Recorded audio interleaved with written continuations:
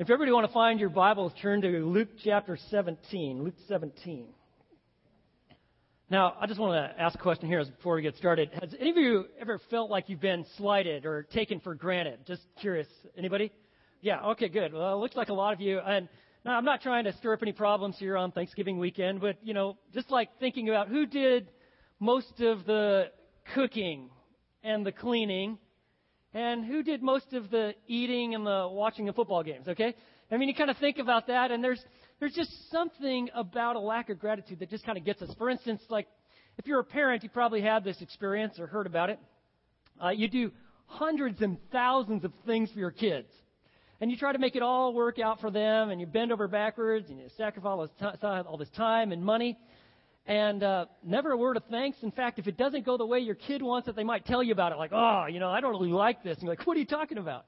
And I've discovered it's a generational thing, because I did the same thing, I was like, that's just kind of his. It seems like being with a kid, and yet there's something about that just kind of grates at us. You know what it's like. You've sacrificed. You've done something special for someone. Maybe put a lot of thought and money into it. Maybe you made something for someone. And they just totally blew it off. It meant nothing to them. They didn't, in fact, say anything. Maybe just to try, like, thanks. And they just kind of moved on their way. There's a woman by the name of Teresa Bell Kindred. And she writes of experiences of her friend. Her friend had taken this project upon herself where she planted trees that had been donated in memory of someone who had passed away. And so she had 23 trees in all. They were pretty decent-sized trees. She planted them in a park. She pretty much did it all by herself. On one particular day, Teresa was helping her friend, and as they were working, a lady came and approached them, and they both recognized her, and they were actually planting a tree in honor of a person that had passed away in her family. And the lady approached them and said, "You remember that tree that you planted for me the other day?" And her friend nodded, and then she said, "Well, you planted it too close to the road. You got to move it." And she turned around, and she just walked off. And she was just kind of stunned by the lack of gratitude. In fact, of all 23 trees that were planted, only 2 people took the time or thought enough to say, "Hey, thank you for what you've done." Now, it shouldn't surprise us. I mean, all of us, there's something that causes internal angst. We don't like a lack of gratitude. There's something that bothers us, that offends us. And I have a question for you. If it bothers us to such a degree, a lack of gratitude, how does it affect God? I mean, does God really care if we're thankful or not? I mean, think about it. God is the giver of all good things. If you think too hard about this, you realize, like, well, wow, everything I have, including myself, is actually even given to me by God. What does God think about our lack of gratitude? We're familiar with what we do with our lack of gratitude, but what does God think? Well, let me tell you, there's a text in the Bible in Luke chapter 17 that if you do not know the message of what is being communicated, if you do not understand what Jesus is teaching in Luke chapter 17, beginning in verse 11, let me tell you, your life is going to have a drastic deficiency. It'll be glaringly obvious. And so let's take a look at it. Luke chapter 17, verse 11. While he was on the way, speaking of Jesus, to Jerusalem, he was passing between Samaria and Galilee. And he entered a village, and as he did so, 10 leprous men who stood at a distance met him. And they raised their voices, saying, "Jesus, Master, have mercy on us." So here we find in Luke 17, Jesus is making his way to Jerusalem. This actually is his final journey. He is going from Galilee in the north. He is cutting through Samaria. He is going to Jerusalem for this one purpose, and that is to be the perfect sacrifice for the sins of mankind. He is on his final journey, going to his final Passover, and he does something that is rather surprising. You may have missed it there, but he says he was passing between Samaria and Galilee. Now, Samaria, if you were a Jew, most Jews, they so despised the Samaritans that they actually would go across the Jordan River, go on the east side, go around Samaria. So you got Galilee, Samaria, Judea. In the center of Judea, you have Jerusalem. Jesus doesn't circumvent Samaria. He goes through it. Now, why would the Jewish people always go around Samaria? Well, that is because they absolutely hated the people of Samaria. What happened in 722 BC, the Assyrians came in, and what they did is when they conquered a people, they deported a whole bunch of them out, and then they imported a whole bunch of foreigners.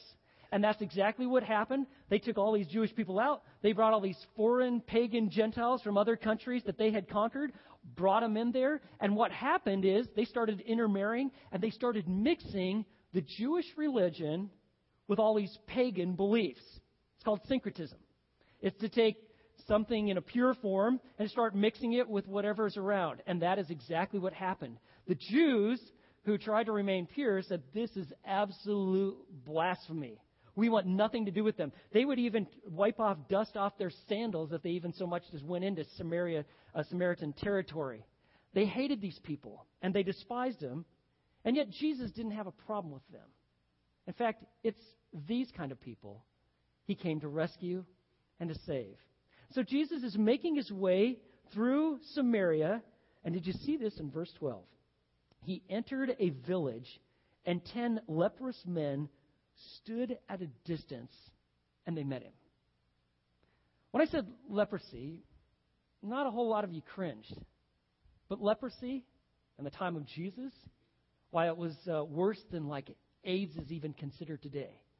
Leprosy was the most feared illness of the time. Leprosy was any sort of skin condition that developed that didn't go away. It could even include modern-day leprosy called Hansen's disease. But if someone developed these, like a blemish on your skin or some sort of pimple or some sort of a nodule that wasn't going away, what would happen is these Jewish priests, they would go, and if they saw that, they would examine it, and that individual would be quarantined for 1 week. And so he'd be completely separated from his family, from the rest of the village. You couldn't go to synagogue. You were separated for 1 week. And after 1 week, then, you would come and appear before the priest. That Jewish priest would then look at your skin condition. If it was getting better or it was gone, then you were actually then brought back into community. You could go back and be with your family, and life would go on as normal. However, if that skin condition remained, then that priest would quarantine that individual for 1 more week. And then there'd be an examination. That following week, the priest would come. He would look at this quarantined individual. He could probably already tell by the sorrow on that person's face. But he would look at that skin, that area where that skin blemish was. These nodules, the skin coming away, if it was white, if it's scaly. And if it was still there, he would do as he was directed. He would look into that sorrowful man's face. He would put his hand over his mouth, and he would yell this word, unclean. And that word would mark that individual's life for forever. In a moment, this leprous individual would lose his family, friends, everything familiar, even his future. And from this time on, he'd have to start tearing his clothes. His head would have to remain uncovered. And everywhere he went, he had to yell out, unclean, unclean. He could never go near anyone. He must remove himself from society. Now, if this individual had what was now called modern-day leprosy, Hansen's disease, what would happen is that their nerve endings on their hands and their ears, on their face, they suddenly deteriorate. And that's what actually happens in modern-day leprosy. It's not so much that their skin rots away, is that they lose their nerve endings, and they can't actually feel pain. So, for instance, they might grab a hot potato out of a fire, or wash their face with scalding water, or grab their tool in such a way so hard that their actual hand becomes contorted. And eventually, fingers start wearing away, and parts of your face you start scratching, but you never feel it, and you literally start scratching yourself apart. And that's what happens with some of these people. And when we encounter these lepers, this is their life. It is literally a death by inches. Judaism had 61 defilements. Number 2 on their list was to touch someone with leprosy. Number 1, to touch someone who was dead. And so for years, a leper would never have any touch, never an incidental touch, never brushing by someone in the marketplace, never touch of a family member, no neighbors, no friends. They became untouchable. In fact, they were avoided by people they did not know, and they were condemned to a future they simply couldn't bear. And the leper was so hated by others, you need to understand this, that they came to actually hate themselves. This was their life. A rabbi once wrote, he says, when I see a leper walking down the street, I throw stones at him. Josephus, the Jewish historian, said simply this: it's as if these lepers, they were dead men walking. And it was believed that it would take a miracle on the nature of raising a dead man as it is to heal someone with leprosy. Leprosy was thought to be contagious, hereditary, and oftentimes a judgment because of sin. There was only a couple examples in the Bible. You had Miriam, Moses' sister. She had leprosy because of a sin. She's like, yelling and kind of talking back to God and saying, who are you? And Moses being your one key guy. Come on. And then there was King Uzziah and his pride, and God struck him with leprosy. But those were really the only two scriptural examples. And yet, many of the Jews thought this was some sort of judgment for sin. And so, this leper, and in this case there are 10 of them, in each of these men's lives, there was a series of lasts and a series of firsts. There was the last time that they actually had touched their wife. There was the last time they held their tools. Last time they were in the synagogue. Last time they were actually in their village. Followed by the first time they had to utter these words. Could you imagine if this was you? And you had to now say, unclean. Me, unclean. And you simply transition from acceptance to rejection. They would watch children. Moms would quickly grab them and pull them away. And you had to call out unclean every step. You had to always keep your distance from people. And he kept saying this pitiful, pitiful refrain, unclean, unclean. And there was absolutely nothing in their mind that made them commendable to God. That put them in the perfect posture to receive grace. Let me tell you, that is how it works. If you're going to receive God's grace, you got to come to the place where you absolutely realize you do not deserve it. You don't merit it, and you don't earn it. If anybody understood that, it was these lepers. And so they would be standing at a distance, and if you see that there right in verse 12, do you see that? They stood at a distance. That is how they lived. They were the marginalized of society. And they stood at a distance, and they called out to Jesus, and they met him. Notice what they're saying. Verse 13. They raised their voices saying, Jesus, Master, have mercy on us. They have obviously heard that Jesus was no just common rabbi. That Jesus had miraculous powers. Let me tell you, you do a miracle like Jesus had done, and he had cured and healed other lepers. He had healed the sick. Blind people suddenly began to see. If you were lame, he had healed these people. And on several occasions, he actually raised someone from the dead. This one that does only the works that God could do, he could heal us if he was willing. And so they're calling out, have mercy on us. And this would be the common plea, please help us, heal us, have mercy on us. And so they're approaching Jesus, verse 14, and he saw them, and he said to them, go and show yourselves to the priests. Whoa. Time out here. They're asking for mercy. They want to be healed. And Jesus says, no, I'm not healing you. He didn't actually say that. But he just said, you know what I want you to do? I want you to go and show yourself to the priests. And they're thinking, what? I mean, we've already done that. We've already faced those series of rejections from the priests. Look at us. I mean, we're all ripped up. We're a mess. We are completely unclean. You send us back to the priest? Do you want to grind us even further into the ground by just letting us hear the word unclean again? Jesus said, I just want you to obey me. This is what I want you to do. I want you to go show yourself to the priest. And they're like, that makes no sense at all. The only way we'd ever show ourselves to the priest is if somehow we are healed, and you're the only one who can do it, but it's obviously not true of us. You're sending us back down to the depths for one more serious rejection, now by the religious establishment. Now, you see, the only people that could actually say that someone had actually been healed of leprosy are the priests. It was actually written in the law that if someone was actually healed, they appear before the priest, and the priest would then proclaim them clean, and they could actually enter back into society. But you know how many times that ever happened? 0. Okay? These priests had never seen that. They had never exercised that because no one got healed from leprosy. And so Jesus is asking them to do something they see is absolutely impossible, to go and have once again faced this rejection. And yet, do you see that in verse 14? They went. And as they were going, they were cleansed. Literally. Can you imagine what this was like? They're like, we wanted Jesus to have mercy on us, but he sends us away back to the priest. They're going to further rejection. There are no mirrors. But then they take a glance, these 10 that have been traveling together, and like, whoa, look at you.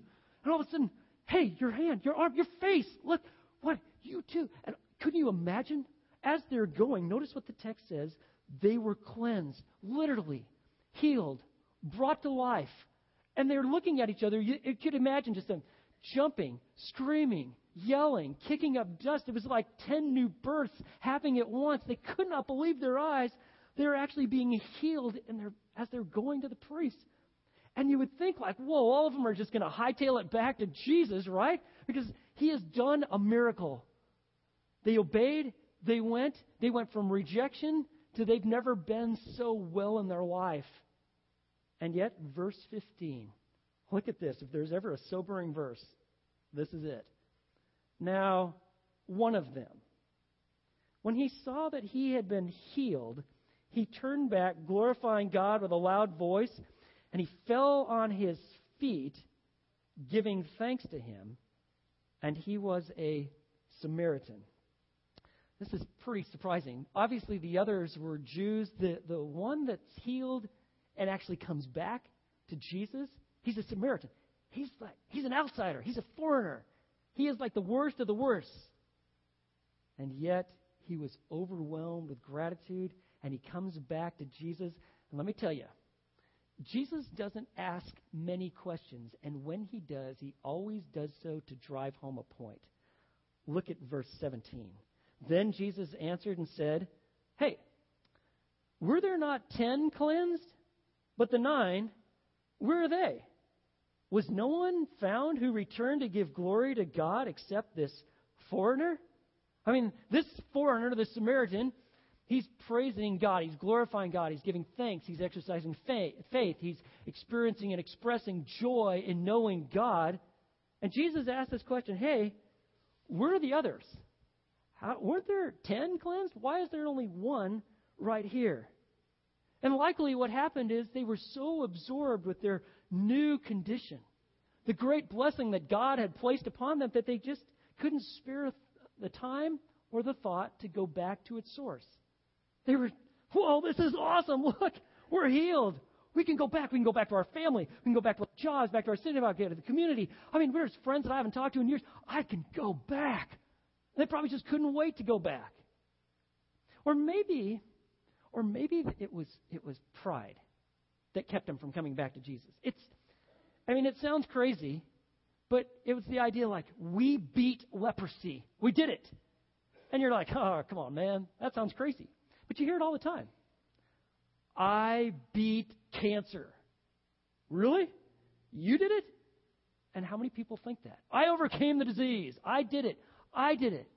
Maybe that's what was going on in their heads, in their hearts.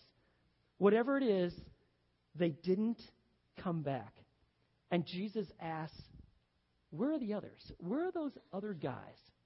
They're nowhere to be found. And then look at verse 19.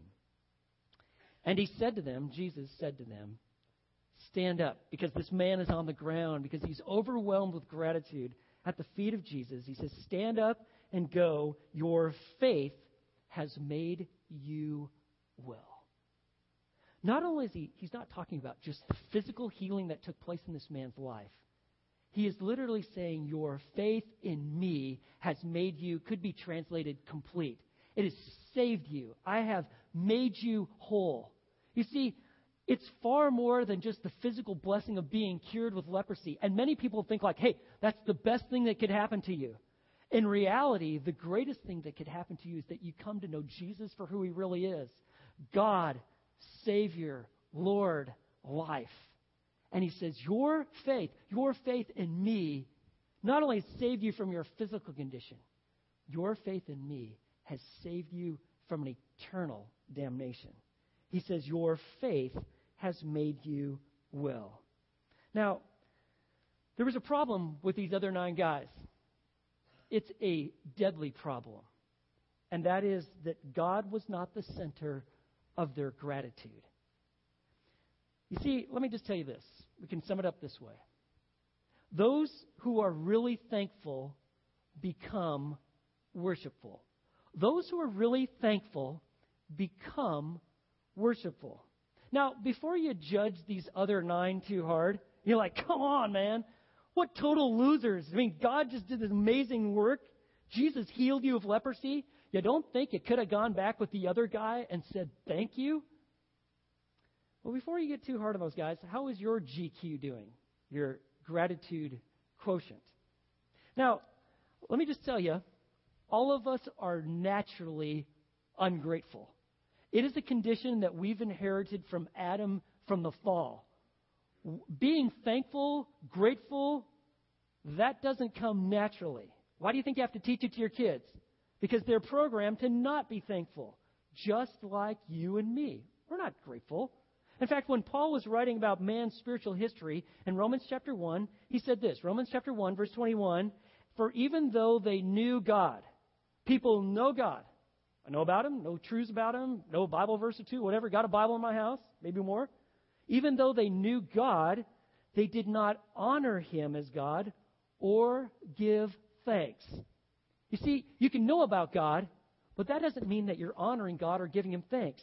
And it says this, but they became futile in their speculations, and their foolish heart was darkened. You see, a lack of gratitude, a lack of honoring God actually leads to a darkening of your heart. And you go from not only being in great gratitude, you have no gratitude toward God, ungracious. It's like your heart gets darker and darker and harder and harder. In Romans 2, verse 4, he says, these blessings that God has given you, they were meant to have a particular result. Or do you think lightly of the riches of his kindness and tolerance and patience, not knowing that the kindness of God leads you to repentance? All of the blessings in your life, they are intended to bring you to the feet of Jesus. Paul actually said that on his missionary journey in Acts chapter 14. He was saying, it is God who gave you this witness. And he did good. He gave you rains from heaven. He gave you fruitful seasons. He satisfied your hearts with joy and gladness. All of this, it comes from God, and it has this particular reason in your life. And that is to bring you to a place of repentance, to turn 180 degrees, to turn direction, and to trust in Christ. I mean, just imagine from God's perspective, what does it really look like? I mean, God does it all. He blesses individuals, families, businesses. He does all these wondrous works on a very regular basis. We totally take it for granted. And it's like hardly anybody truly comes to trust the one who's actually accomplished it. Let me tell you, you can experience God's grace in your life and yet fall short of receiving salvation. This is the condition of most people. I have to tell you, I'm wrestling with this. I am wrestling with, am I really thankful? Yeah, I'm grateful when things kind of work out, and this is what I was hoping for, and it's all kind of... But is it always bringing me to the feet of Jesus? Or am I just kind of plowing on to the next week? How about you? How are you doing? Have God's blessings had their intended effect on your life? Now, we may make some sort of blanket assumptions here. I mean, think of it. We have just gone through Thanksgiving weekend. Some of us have managed to put on that 8 pounds, you know? I mean, we just kind of ate our way through the holiday, and so we kind of think, what? Why, obviously, we must be thankful, right? Because we ate a lot of food. And I know. I mean, I was in the gym yesterday, and I saw some of you out there, right? In fact, a guy in our church, I won't tell you where he's sitting, but he was working that treadmill as hard as I ever saw a guy work. And I was thinking, like, is he working off a half of a hunkin' pie or something that he ate or something like that? Because we kind of go through this holiday of Thanksgiving, and yeah, we must be thankful because we're sure eating a lot of food. But let me ask you, are you really grateful? Has God's blessings had their intended effect upon your life? Has God done something amazing in your life? Has He restored a family relationship that was broken? Has He taken you to a place where you were financially, torn apart, and you weren't sure how you were going to make it? You weren't sure if your business was going to make it, or where the next paycheck was, or how you're going to be able to feed your family. Did God provide? Did He come through? Did He, in some way, provide some sort of provision for you? Or maybe you've had a health issue, cancer, some sort of sickness, heart disease. You've gone through some major surgery. God brought you through it. He gave you health. Maybe it wasn't the same as you had, or maybe it was full restoration. Has it brought you to the feet of Jesus? Or maybe at this present time, you're here and you're like, I did good to even show up here. I mean, come on, look at me. My body's falling apart. I got family issues. My finances are not what I want them to be, or even what they once were. Maybe you feel like, hey, my relationship is breaking down. My spouse left me, or maybe my spouse passed away. And frankly, when I come to Thanksgiving today, you know what? I don't really feel all that grateful. I think I'll take a pass, and don't I have a right to take a pass on being thankful? Let me just tell you, the most intense moments of thankfulness are not found in times of plenty, but are when difficulties abound. I want you to think of the first Thanksgiving. You know, the Pilgrims back in 1621. When they celebrated that first Thanksgiving, they did so after already losing over half of their people, coming through starvation, not having a real high degree of certainty of how they might even make it. And yet, they gathered together with the Native American Indians that were majorly God's provision in helping them survive. And they celebrated Thanksgiving not just for the gifts, but far more importantly, thanksgiving for the giver. Or let me give you another time in our nation's history of great tragedy. Abraham Lincoln, in 1863, as he served as president and watched our nation literally come apart at the seams, as we were at each other's throats, and the butcher's bill was high, and it looked like we would be inevitably destroying ourselves as we literally mowed down thousands and thousands of people. Brothers and sisters, people united in one country. And in 1863, Abraham Lincoln then made a formal declaration of thanksgiving to start taking place on that final Thursday in November. And why did he do that? In the midst of the carnage and the chaos and the uncertainty, it is to get the eyes of a nation off of themselves and onto God. And so giving thanks, friends, is an act of faith. It's a manifestation of trust and devotion. And even when we cannot understand God's ways, we can trust His good and providential hand. And let me tell you, you probably have far more to be grateful for than you realize. Food, car, do you have shelter, provisions, family, a church, education, people in your lives, people that care. And let me tell you the greatest gift of all. The greatest gift is God Himself. When we say, I don't have anything to be thankful for, you're eliminating the fact that God Himself exists. He is present, and He is at work in your life. And the gospel is this, but God demonstrates His own love toward us, and that while we were yet sinners, Christ died for us. You have the gift of Christ Himself the perfect sacrifice to pay the penalty for your sins so that you will always live eternally with Him as you trust in Him. So let me just ask you, have God's blessings had their intended effect in your life? You know, most people, they just kind of keep moving. They just kind of disregard all this, like, well, yeah, whatever. And you just move into Monday, and you forget all about God. But God's temporal blessings are designed to have eternal implications to bring you to Him. Most people, if you don't learn how to be thankful, let me tell you what's going to happen to you. In fact, it may have already started. You're going to become bitter, discouraged, and you're going to find some sort of vain attempt to be self-satisfied. On the other hand, gratitude gives us perspective in life. When you and I thank God, actually it gives us God's perspective on our matters and the situations we face. It gives us joy in the midst of our journey, and it is an indication that we truly are trusting Christ. Gratitude begins when we begin worshiping and trusting Christ. There's a lady in our church. Recently she told me that every time that God has provided a home for them, and this particular family, they've had some very difficult situations. She says, I get down on my knees and I thank God. That is what the blessings of life are intended to do in us. So the question, who really cares if we are genuinely thankful? Well, let me tell you someone who really cares. Jesus does. Jesus does.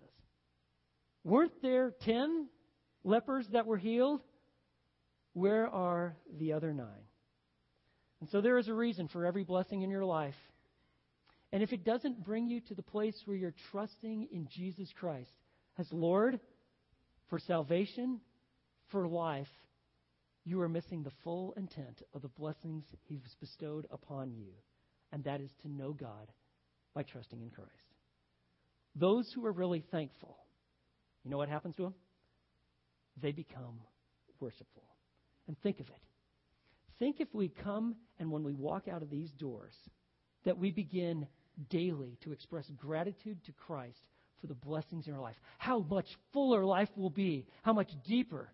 Because that is what we're intended for. To know Christ, to know Him, to walk in Him, to love Him, and to thank Him. That is our purpose. And so, friends, we know this. Those who are really thankful, they become worshipful. Let's pray. Lord, I want to thank You for an amazing passage that teaches one of life's most profound lessons, and that is this. The blessings and the miracles we've experienced in our life, they are meant to take us to the feet of Jesus. And so, Father, if there is someone here today, perhaps there's many of us, who have never really come to the place where we're trusting Christ and thanking Him for the blessings, that would happen right now. And that we would express even now, Lord, in our prayer, that You know all about us and our sinful attitudes, our pride, our lack of humility. Lord, right now we turn from ourselves and we trust in Christ, the one whom all the blessings of life are intended to bring us to. And I thank You, You give us forgiveness of sins. You give us newness of life. The past is in the past. Our present and future are secure in Him. And we thank You, Lord, that You've opened our eyes that we might see not only the gifts You've given us, but the giver. And we thank You in Jesus' name. Amen.